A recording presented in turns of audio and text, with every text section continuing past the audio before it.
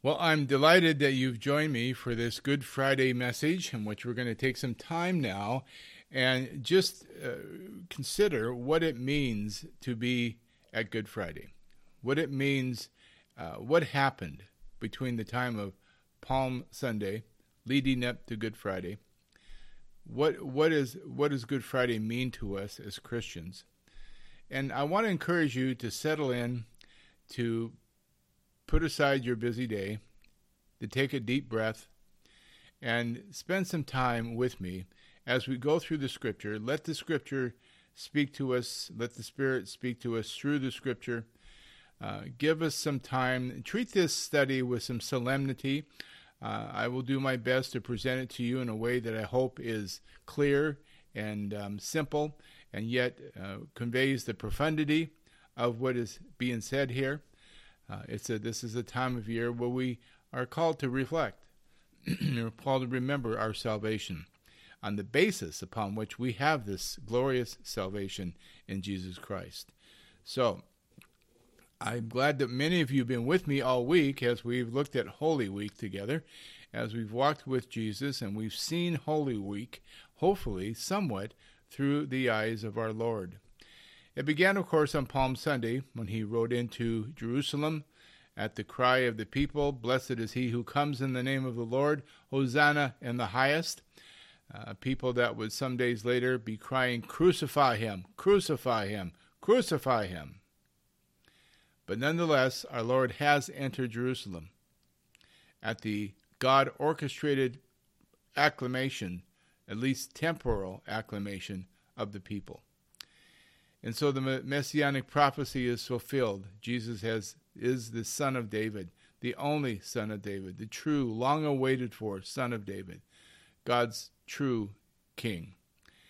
And now he's gone into Jerusalem. He has inspected the temple. That was the first thing he did. He had every authority and right to do that. He inspected it, meaning he looked at what was going on there. He observed what was happening at the temple.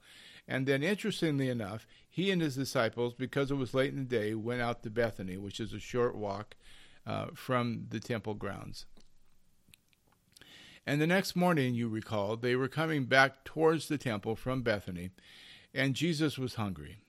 And he saw a fig tree with leaves on it, which was every indication that there was fruit. Well, when he came to it, it was fruitless. And where you usually have leaves, you always have fruit. Leaves and fruit grow together. And so it was strange that this fig tree had leaves but did not have fruit. It was an anomaly of nature. It was a fruitless tree that had all the appearances of fruit. And that's a point that should not be lost on us. Because today we live in a day where being religious is primarily about appearances. In fact, almost all that's what it is. It's about appearances. So Jesus cursed the fig tree. "May no one ever eat of you again." And his disciples were listening to him do that. And so he goes then into Jerusalem. He goes into the temple with his disciples. He encounters those who are there in their daily retail religion. We discover that Jesus overthrew and cast out those that sold and bought in the temple.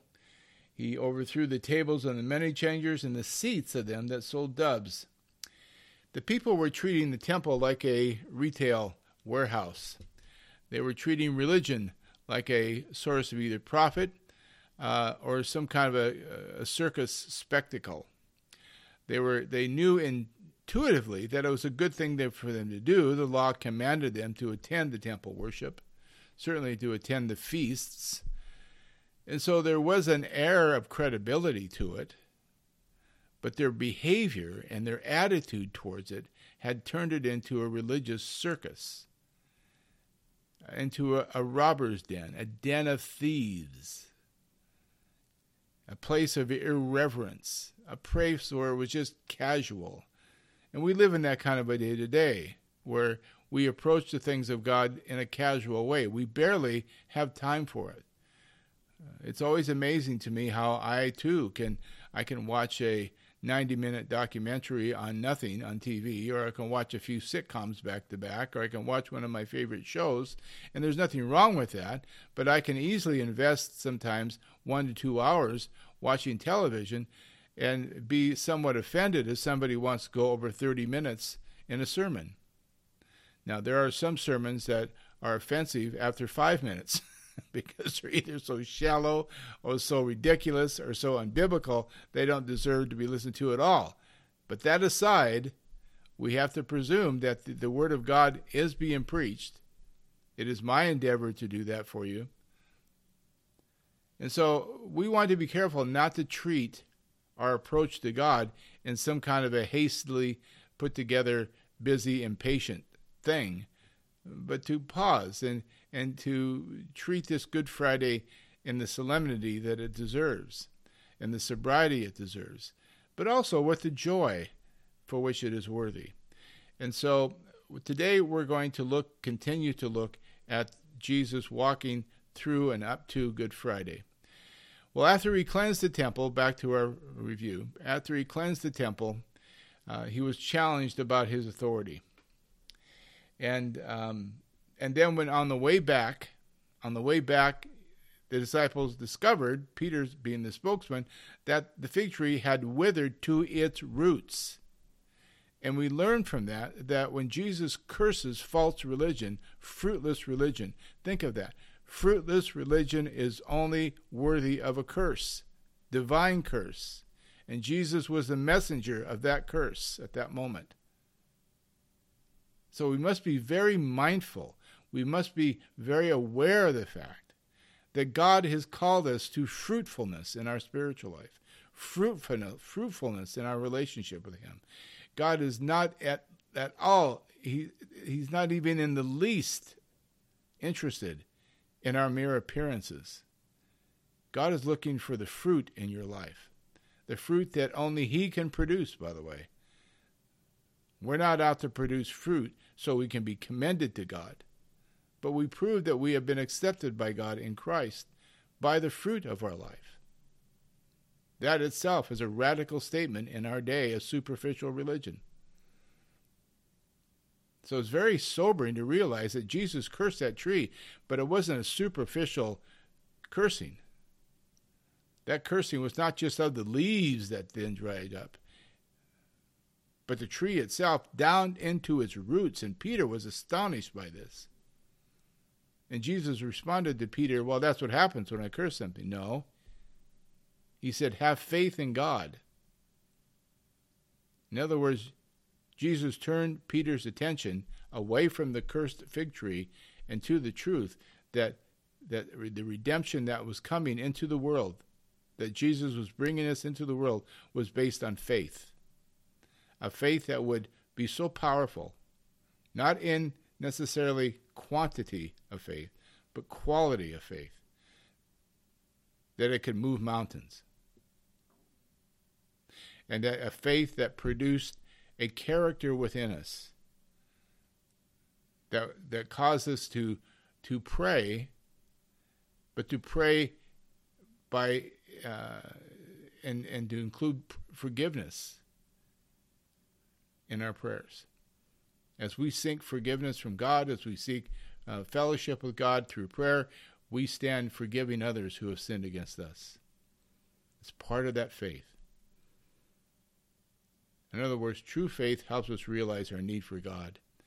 And now, having had that need so wonderfully, gloriously, and adequately forever met in Christ, we have no moral ground to hold resentments towards others.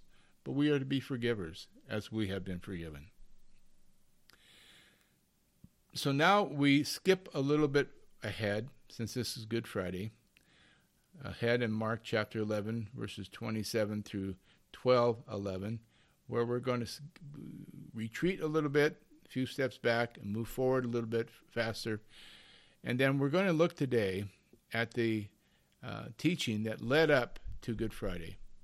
And then I'm going to close today with a lesson from Hebrews that helps us remember the nature and the glory of the blood of the covenant, the blood of the new covenant that was consecrated the new covenant on this day. So let's begin then. Just Mark chapter 11, verse 27. Mark chapter 11, verse 27 reads like this: "And they came again to Jerusalem." I'm reading, by the way, through the Authorized Version today, only because as I did so, there was such a rhythmic poetry to it, and it touched me at such a level that I thought it might do you as well. So we'll enhance the solemnity of this day by stretching ourselves to hear the Authorized Version as well. Verse 27 of chapter 11 of Mark: "And they come again to Jerusalem. And as he was walking in the temple, there come to him the chief priests and the scribes and the elders, and say unto him, By what authority doest thou these things? And who gave thee this authority to do these things? And Jesus answered and said unto them, I will also ask each of you one question, and answer me, and I will tell you by what authority I do these things. The baptism of John, was it from heaven or of men? Answer me. And they reasoned with themselves, saying, If we shall say from heaven, he will say, Why then did you not believe him? But if we shall say, Of men, they feared the people, for all men counted John that he was a prophet indeed. And they answered him and said unto Jesus, We cannot tell. And Jesus answering saith unto them, Neither do I tell you by what authority I do these things. Let's pause there. Our first section here in our first reading today then is about authority, isn't it? Who has the authority here?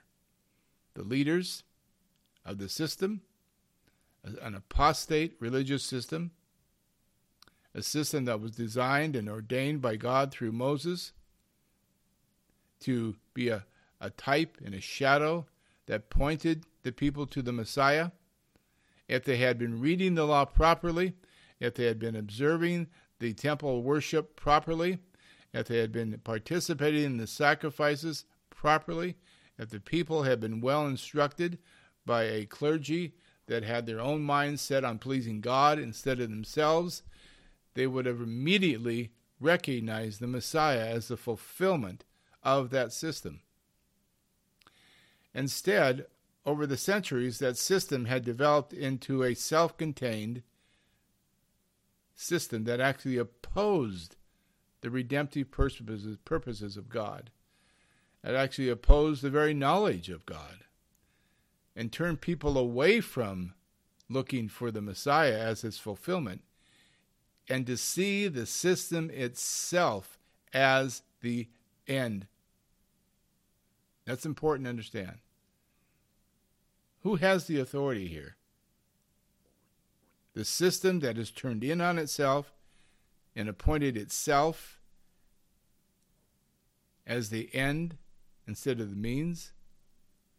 A system that had turned in on itself and presented itself as the means, even the God-ordained means by which men could receive righteousness, the righteousness necessary to enter the kingdom of heaven. And no longer as a system that was a temporal type and shadow that would be fulfilled later in the Messiah. No, they moved away from that purpose. Let me emphasize that. They had moved away from that purpose, just like many have done today throughout church history. By the 8th century, the Roman Church had turned in on itself. It had become a sacramental system in which salvation was no longer in Jesus Christ, but in the Pope, in his system, in his system of sacraments, from cradle to grave. The people, instead of hearing the word of God from the clergy, heard about the system. The people, instead of being called to hear and submit to the gospel, the good news of their salvation, were instead called to hear about the system and submit to it, and to depend on the system itself and not Christ alone. Instead of glorifying Christ, the system glorified itself. I can't emphasize that enough. And so now the question before us is this, by our first reading: who has the authority to save you on this Good Friday? Who has the authority to save you on this Good Friday? Western Christianity has stepped into a time of apostasy. In Timothy, we're told, in the later times, many will fall away from the faith. I don't think we have to be fanatical or melodramatic to say that we are in those times where many are falling away from the faith of Christ, the faith that centers on Christ. Many mega churches today, many mainline denominations, many systems, both Greek Orthodox and Roman Catholic, are systems unto themselves. You are saved through the church. You are not saved through Christ. Many hyper-Calvinistic, hyper-charismatic, I should say, what I'm trying to say, hyper-charismatic leaders today will extort money from you by teaching tithing out of Malachi. Warn you of the curse of the law if you don't tithe. Warn you of demons attacking your finances if you don't tithe 10% of your gross income. They will tell you that if you get out from underneath the church, that you are out from underneath God's covering. In other words, there is this default mode. It's not just first century Judaism. Listen, I told you in a previous episode, these religious leaders in first century Judaism were not doing this because they were Jews. If we think that way, they were simply being anti-Semitic. These people were doing this because they were human. It's the natural human default to claim the authority to save you when they have no authority at all. That authority lies with Jesus. And so Jesus tells these people, this is not your thing. You have no authority. But let me ask you a question. Where did John get his authority? And then I'll tell you where I got my authority. And that confused them. Well, if we say from heaven, then they'll simply ask, why didn't we believe? I mean, it makes sense, right? If it's from heaven, you should believe. But if we say it's from men, they feared the people. So they feared Jesus on one point, and they feared the people on the other point, and so they just said, we don't know. And Jesus said, neither do I tell you by what authority I do these things. In other words, you're so oblivious to reality, I'm not going to engage you any further. If you don't understand that John's authority was from heaven, remember, John was not ministering in the courtyards of the temple. John was not ministering even in the streets of Jerusalem. John was a voice crying where? In the wilderness, outside of the system. And God was working in and through the ministry of John. That's why Jesus came to him. He walked right by Jerusalem, came to the waters of the Jordan, and submitted to John. He acknowledged that God was at work in John, not in Jerusalem. Jerusalem had turned in on itself.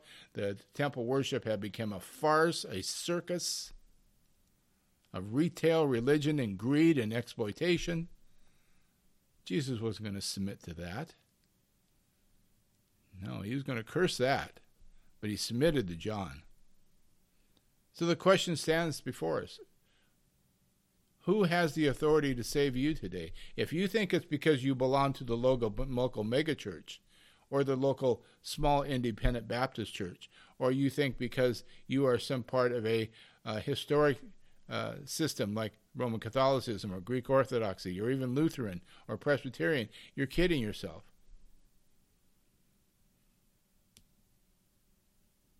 The authority to save you is with Jesus and him alone. Now, I know that may sound simplistic. It may sound, well, yeah, duh, Rick. No. No, that's not what we're hearing here. We're hearing that there is a system, a religious system within the world that would set itself up as God's spokesperson, the mouth of God to you, and call you to itself as the point where you are to be saved. All the way through the 1960s, the Roman Catholic Church taught that there was no salvation outside of its system.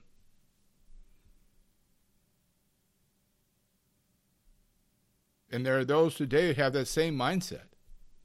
You get some of these megachurches, especially if they have some strong, abusive, charismatic leader going on there. It's somebody where the whole church revolves around his will and his personality. And people begin to assume that, man, I got to stay here or I can't be saved. I mean, we're the only ones that have it going on. Or worse yet, we got to keep this guy happy. We don't want to come under the wrath of our leaders. Hyper-charismatics teach that there's a covering within the church. You can't come out from underneath that covering, or you will be attacked by demons. So this is not a stretch, folks. On this Good Friday, we must ask ourselves, who has the authority to save me? And if you are in some system, I don't care if it's Roman Catholic or Lutheran or Greek Orthodox or Presbyterian or Methodist or the local independent church. It doesn't matter. This is not a denominational issue. This is a default by the religious spirit of the world to set itself up as the alternative to Jesus in your life, and then to demand your submission and set itself up as having the only authority to save you, and it's outside of Christ. So the first lesson we have today is that Christ alone saves you. Not Christ and the system, not even Christ and you, but Christ alone. So all through this Palm Sunday, since Palm Sunday, until the day, all through this Holy Week, we have saw this contrast getting sharper and clearer. It's a deliverance. Good Friday represents deliverance from judgment. A divine judgment that's falling upon these systems, as represented in first century Judaism. Apostate Judaism, not true Judaism. Remember, there was true Judaism. The revelation given to Moses was true. The revelation followed by Joshua was a true revelation. It was only later, when the people began to either do things in their own eyes as they saw right or demand a king, that things began to get shaky. In the beginning with Solomon, the monarchy just became a morally decadent, apostate king after an apostate king, so that the name of God was actually blasphemed among the nations because of the decadence in the behavior of Israel. The prophets arose to call the people back to the true revelation, and there wasn't one of them they didn't kill. But they maintained the view, Israel maintained the view that they had the temple, they had it going on, they had the true authority, even in the midst of their apostate condition. And that is where many of the churches are today. He that is a Jew is not one outwardly, but inwardly. And the same thing as a Christian. He who is a Christian, is one who is inwardly, not one just outwardly. And there's this outward Christianity, has all the appearances, uses all the symbols, uses all the terminologies, but it's a fruitless religion. And that's how you know it's not of God. It's fruitless. You can go there for the next 100 years and you will never taste of living water. You'll never taste the bread from heaven who is and which is Christ. Okay, so this is the contrast here. A new covenant. We're learning today about a new covenant consecrated in Christ's own blood on Good Friday, as opposed to an apostate system.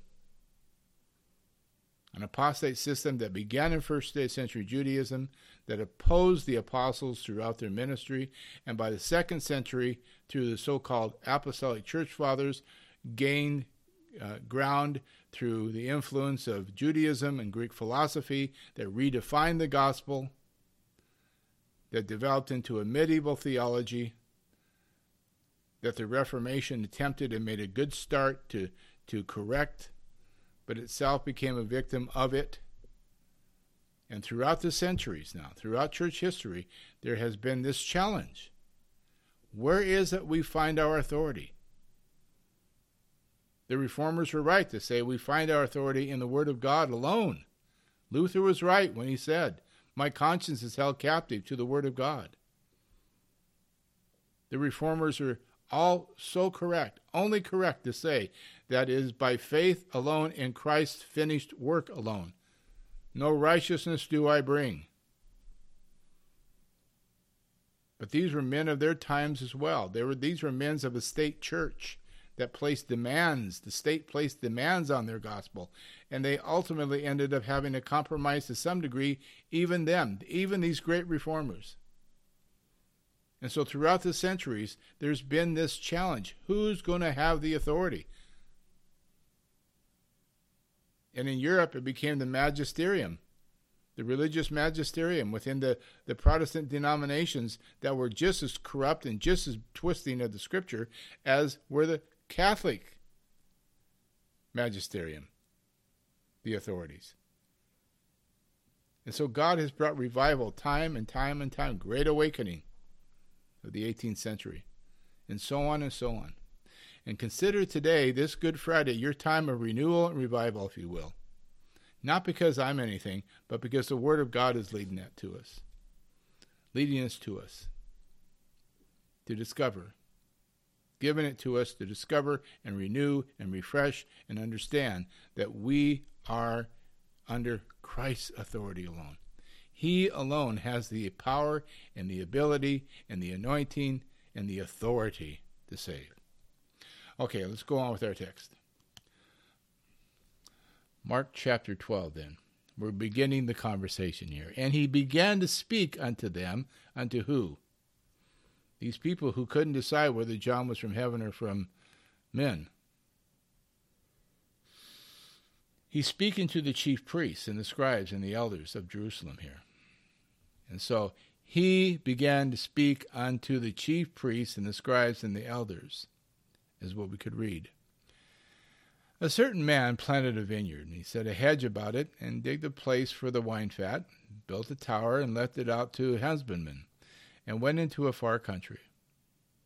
And at the season he sent to the husbandmen a servant. His husbandmen being the workers of the vineyard, that he might receive from the husbandman of the fruit of the vineyard. And they caught him and beat him and sent him away empty. And again he said unto them another servant. And at him they cast stones and wounded him in the head and sent him away shamefully handled. And again he sent another, and him they killed, and many others, beating some and killing some. Having yet therefore one son, his well-beloved, he sent him also unto them, saying, or reasoning, they will reverence my son. But those husbandmen said among themselves, this is the heir, come, let us kill him, and the inheritance shall be ours. And they took him and killed him and cast him out of the vineyard.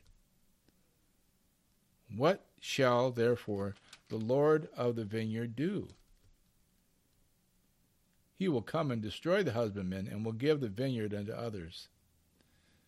And have ye not read the scripture, the stone which the builders rejected has become the head of the corner? This was the Lord's doing, and it is marvelous in our eyes. And they, the chief priests and the scribes and the elders, sought to lay a hold on him, but feared the people. For they knew that he had spoken the parable against them, and they left him and went their way. End quote. Jesus just spoke a parable against the religious leaders of Jerusalem. And in the parable, what he's defining and describing is redemptive history throughout the history of Israel, in which the religious leaders of Israel were in a progressive hostility towards God and even towards his son. Every time the husbandman, even the Lord of the vineyard, I should say, sent servants to the workers of the vineyard, the tenants, farmers, the husbandmen, as it's called, instead of complying and giving the Lord of the vineyard his share of the fruit, they not only gave no fruit, they not only were fruitless, but they were hostile and mistreated the servants, and then began beating them, and then began killing some of them, and ultimately killed the Lord of the vineyard's son. There was a progressive hostility there. Listen, what's wondrous about Good Friday is not that Christ died for a bunch of lovable people who were begging to be saved. Is that Christ came and saved the people who were utterly unworthy of it. We were his enemies. The Lord of the vineyard sent his son after being aware of the fact that there was a progressive hostility. And so when man was at his worst, listen, man was not at his worst in the garden, at the garden fall. That was just the beginning. Man was at his worst, and he showed himself to be at his worst when he drove spiked nails through the hands and the feet of the Son of God and pierced his side, and then stood there and mocked him while he bled and died that horrific death. That was the bottom. It was appropriate that darkness filled the day. Literal darkness. It was the high point in Satan's career. It was the low point for man. And yet we understand that it was God's means of redeeming his people. Even as we stood and mocked him, even as we stood and agreed with his crucifixion, while we were yet enemies, Christ died for us.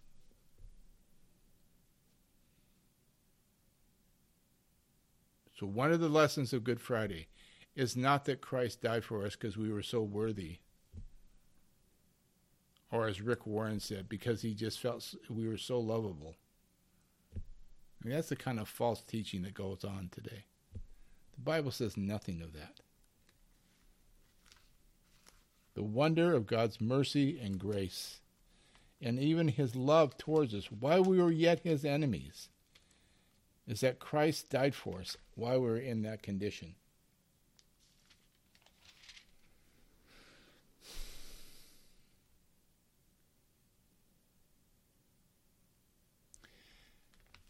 It's hard to emphasize this enough. It's hard to make this point strong enough. But I hope you hear me. Okay, let's go back to our text now. Now we're going to put forward the Mark chapter 14. I'm going to pick this up a little bit. Mark chapter 14, in our Good Friday readings and our Good Friday exhortations. Mark chapter 14, verses 23 through 25, a brief reading.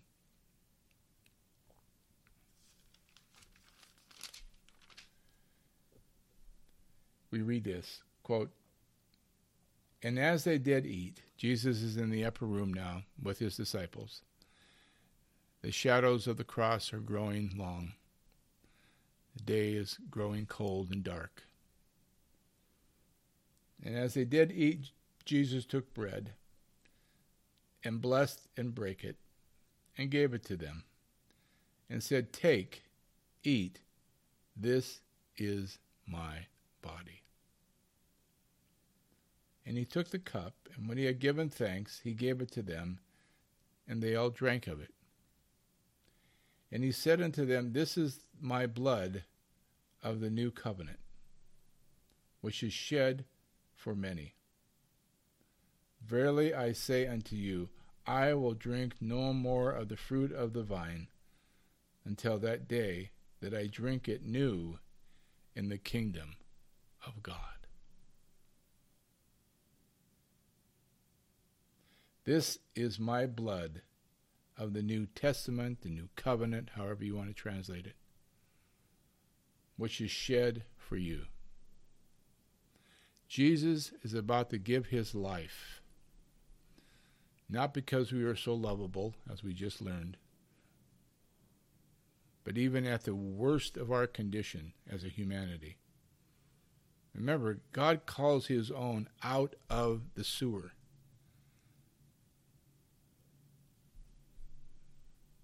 We were right there with all of humanity, and he called us out. And he consecrates a new covenant with us, a new testament based in his blood.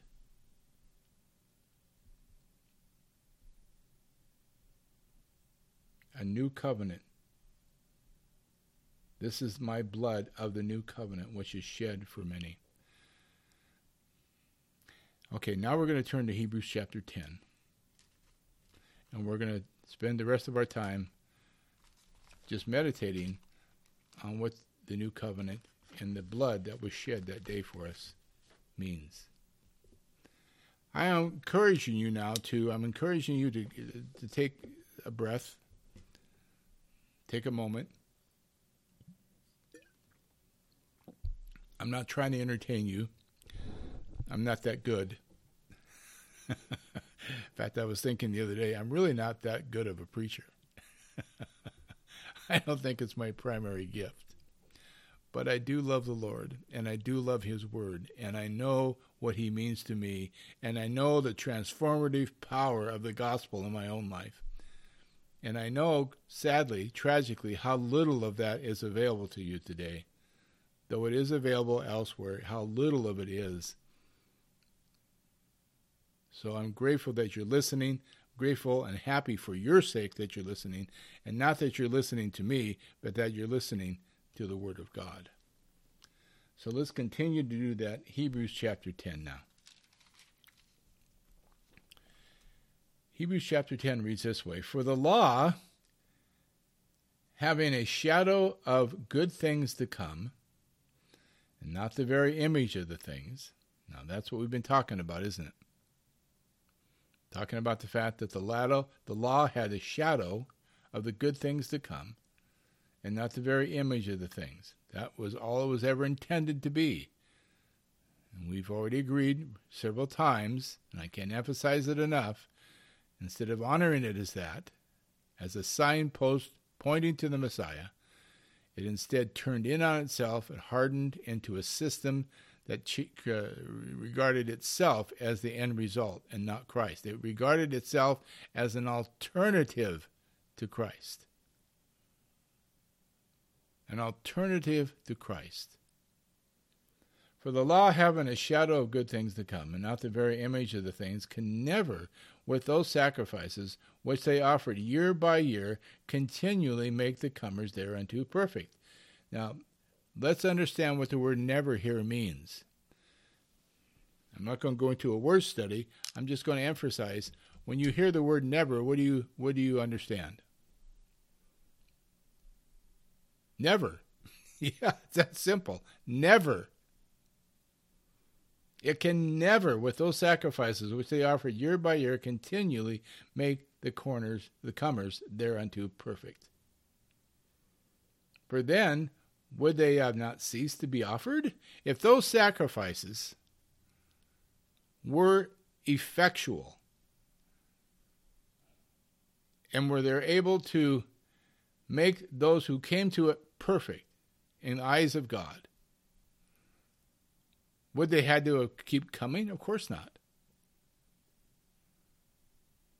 Do you realize that the Roman Catholic Church still offers a sacrifice in the Mass? They still offer sacrifices. Of course, they try to connect it and tie it to the crucifixion and have some mystical theology that goes around how that they're reenacting the cross and all these type of things. But the average person doesn't understand any of that. They just understand there's a sacrifice, and it's a repeated sacrifice. That's why they have Mass every day. It's the same thing within the Greek Orthodox Church. It's the same thing when you're told that you have to go to church or you somehow have sinned.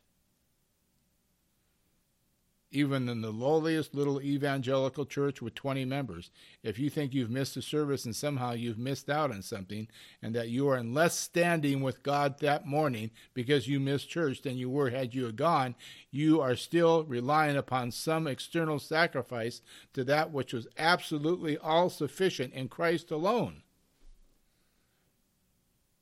And why would you do that? Because it's our natural default, beloved. Our natural default is to fall back on some kind of activity that is ours to complete, which becomes interpreted as a contributing and vital factor in your salvation. What I'm saying to you today, this Good Friday, is that Christ's sacrifice on your behalf is absolutely, unequivocally, eternally sufficient. And there must never be any point of religious activity, including going to church, including your morning quiet time, including your giving, including any other type of clerical practices, if you get involved in ministry, any of these things must never be regarded as meritorious, even in the slightest. So the next time somebody tells you, if you don't tithe, you're under a curse, you tell them they're a liar. Next time somebody tells you if you don't come to church on Sunday night that somehow you're not pleasing to God, you tell them they're a liar. You tell them Christ is sufficient. Now, do I think you should go to church? Absolutely. You should get as much fellowship, encouragement, and exhortation as you can find, although I must admit you find very little of that in most churches today. Do I think you should give? Of course I think you should give. Christians are givers. God so loved the world that he what? He gave. And those who receive that gift are those themselves become givers. Are we under a mandatory tithe? No. Are we under a curse if we don't tithe? Absolutely not. Christ became a curse for us. And I can go down the list of things today that clergy people and pastors and leaders put on you that somehow communicate to you that your acceptance with God is probationary. You're good now, but if you don't do this, that, and the other thing, look out. I've had people even tell me they grew up in systems, evangelical systems, in which they believed that God was constantly on the cusp of becoming angry with them at any moment. They may say or do something, and who knows? Or that they can lose their salvation at any moment.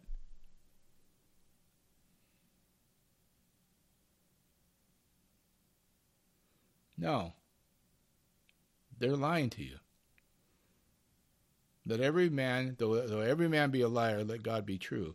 And what we're hearing in the text is truth. God's word to you, beloved, on this Good Friday. For then they would have not have ceased to be offered, because that worshippers, once purged, should have no more conscience of sins. If you have a guilty conscience, ask God to cleanse it. Ask God to renew it. Ask God to deliver you from it, and he will. The blood of Jesus is sufficient, and it's powerful enough to do so. But in those sacrifices, there's a remembrance again made of sins every year. I once belonged to a liturgical system where every week we stood and dutifully confessed our sins in front of a priest who would then give us absolution. And it wasn't Roman Catholicism. In the Anglican and Episcopal system, that was just routine. Every week we were reminded of our sins, as if the cleansing was probationary. You were good on Sunday, but throughout the week you started piling things up again, and boy, you better get back to the service on Sunday and stand and confess your sins and receive absolution again. Over and over and over and over again. What is that, beloved? I beg you to consider, what is that but a backdoor denial of the all-sufficient nature of the blood of Christ? And yet it goes on every day of the week.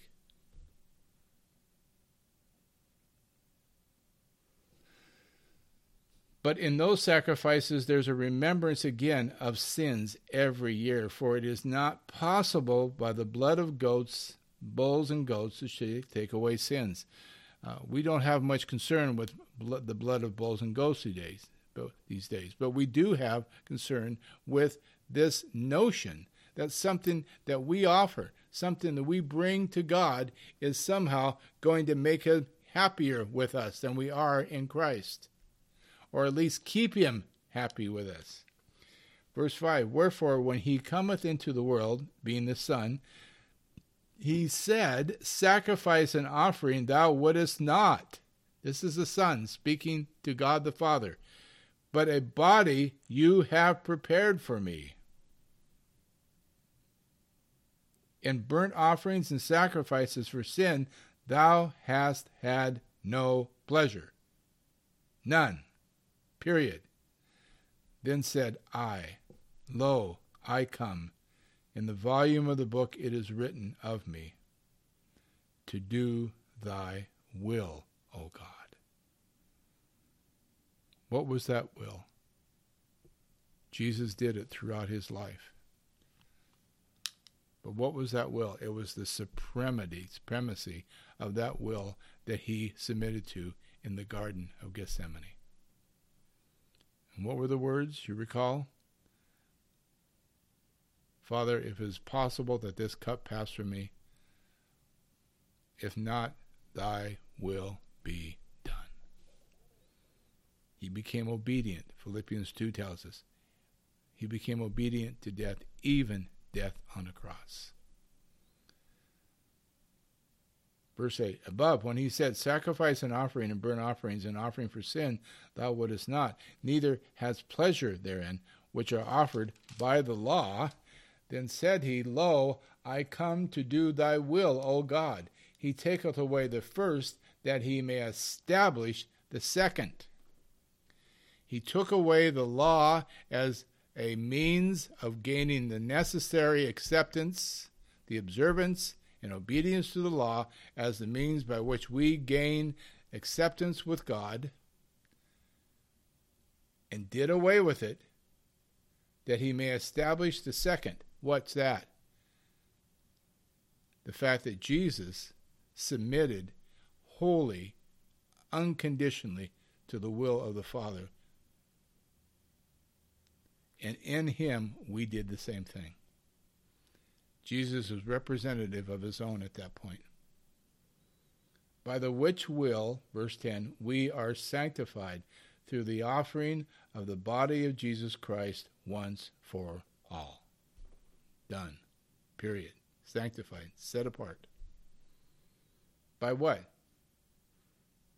By the blood of Jesus. By which will we are sanctified through the offering of the body of Jesus Christ once for all.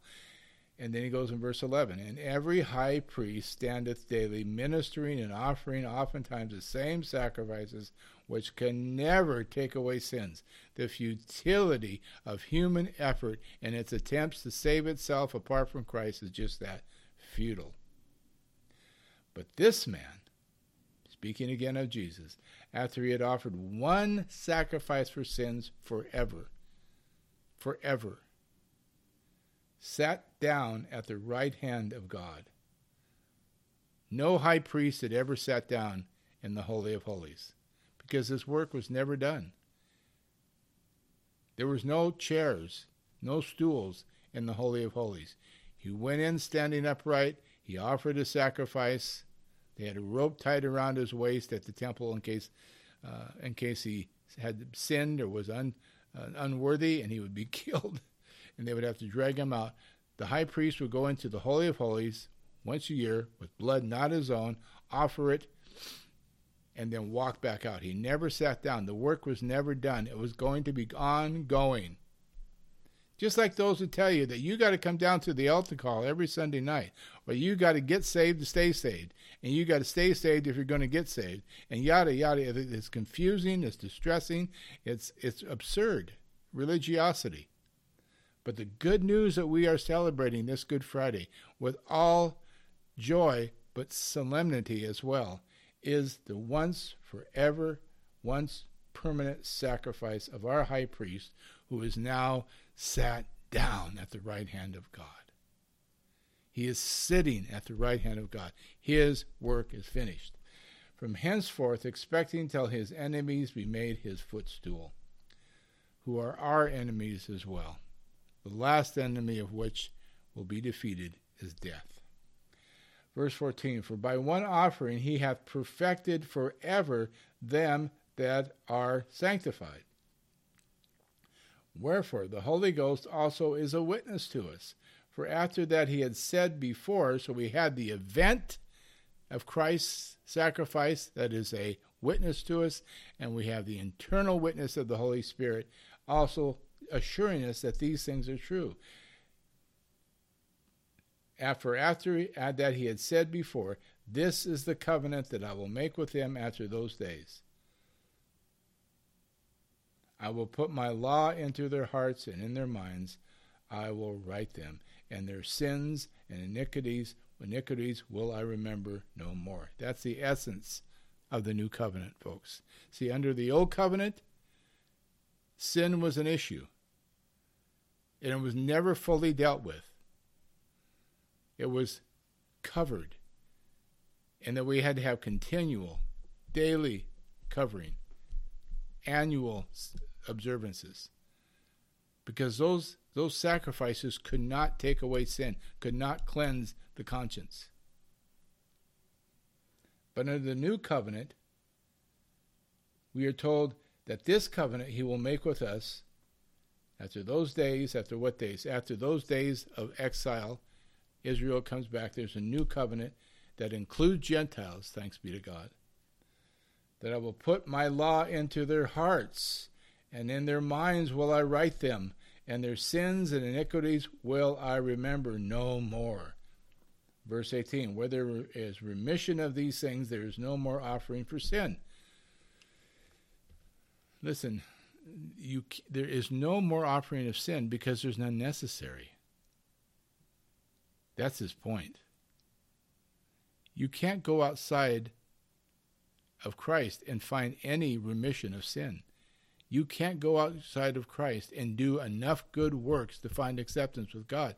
Those would be works of offering, works of sacrifice, that somehow you can earn acceptance with God. No, there is no more offering of sin. Christ did it all once, permanently, complete, done, fini. We need to hear that, don't we? I need to hear it daily. Having therefore, brethren, boldness to enter the holiest of holies by the blood of Jesus, by a new and living way, which he hath consecrated for us through the veil, that is to say, his flesh. Now, the writer is going to break out in this doxology. And having a high priest over the house of God, doxology of exhortation, let us draw near with a true heart and full assurance of faith, having our hearts sprinkled from an evil conscience and our bodies washed with pure water.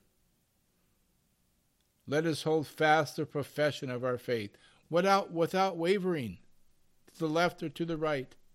For he is faithful that promised. And let us consider one another, to provoke unto love and to good works, not forsaking the assembling of ourselves together, as is the manner of some is. Let me interject. That's not about going to church. That verse gets used all the time about people. You have to go to church. It says right here in Hebrews 25. That's not what he's saying. Clearly, the context will tell you that's not what he's saying. He's talking about giving us each other mutual exhortation and encouragement. And in this historic context of this letter, it is those who are under persecution.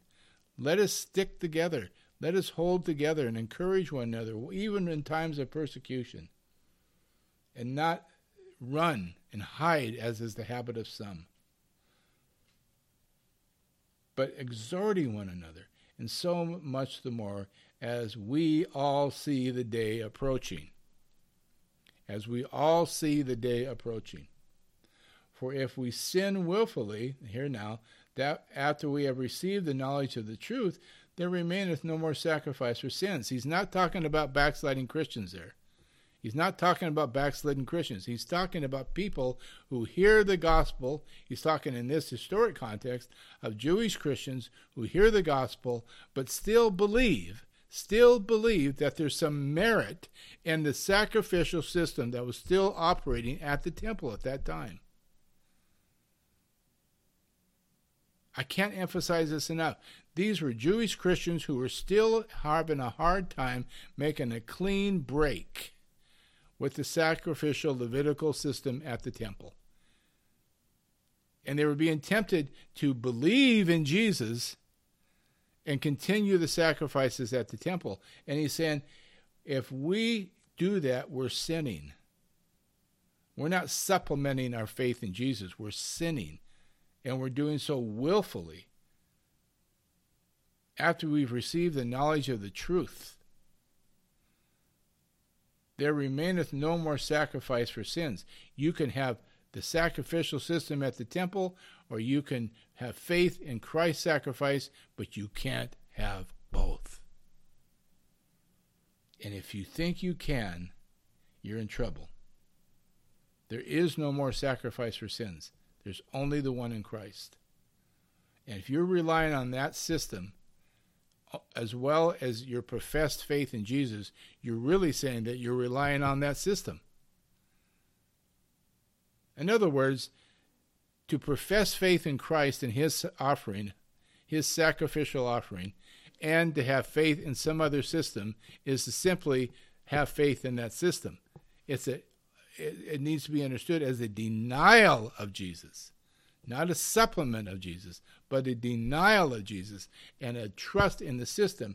And what you get is a certain fearful looking for a judgment and fiery indignation which shall devour the adversaries. Verse 27. He that despised Moses' law died without mercy under 2 or 3 witnesses. Of how much sore punishment, suppose ye, shall ye be thought worthy, who hath trodden under foot the Son of God, and hath counted the blood of the covenant wherewith he was sanctified an unholy thing, and hath done despite unto the Spirit of grace? Oh my goodness. Imagine the author of this letter when he was writing those words.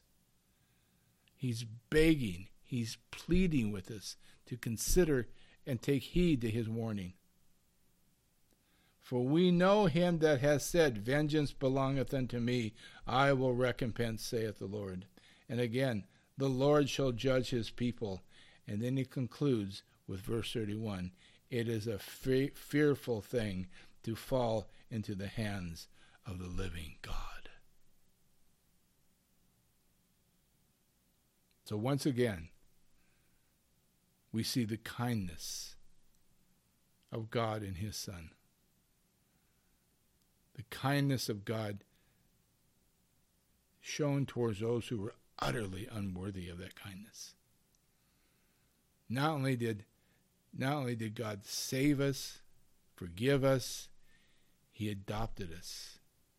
He made us partakers in Christ's inheritance. He made us full-fledged adopted children. so that Jesus is now our elder brother. He's the firstborn among many brothers and sisters. We are in the family, in the household of God. We are now a nation. We are a chosen people, called to declare His holiness, His goodness. Let me turn there.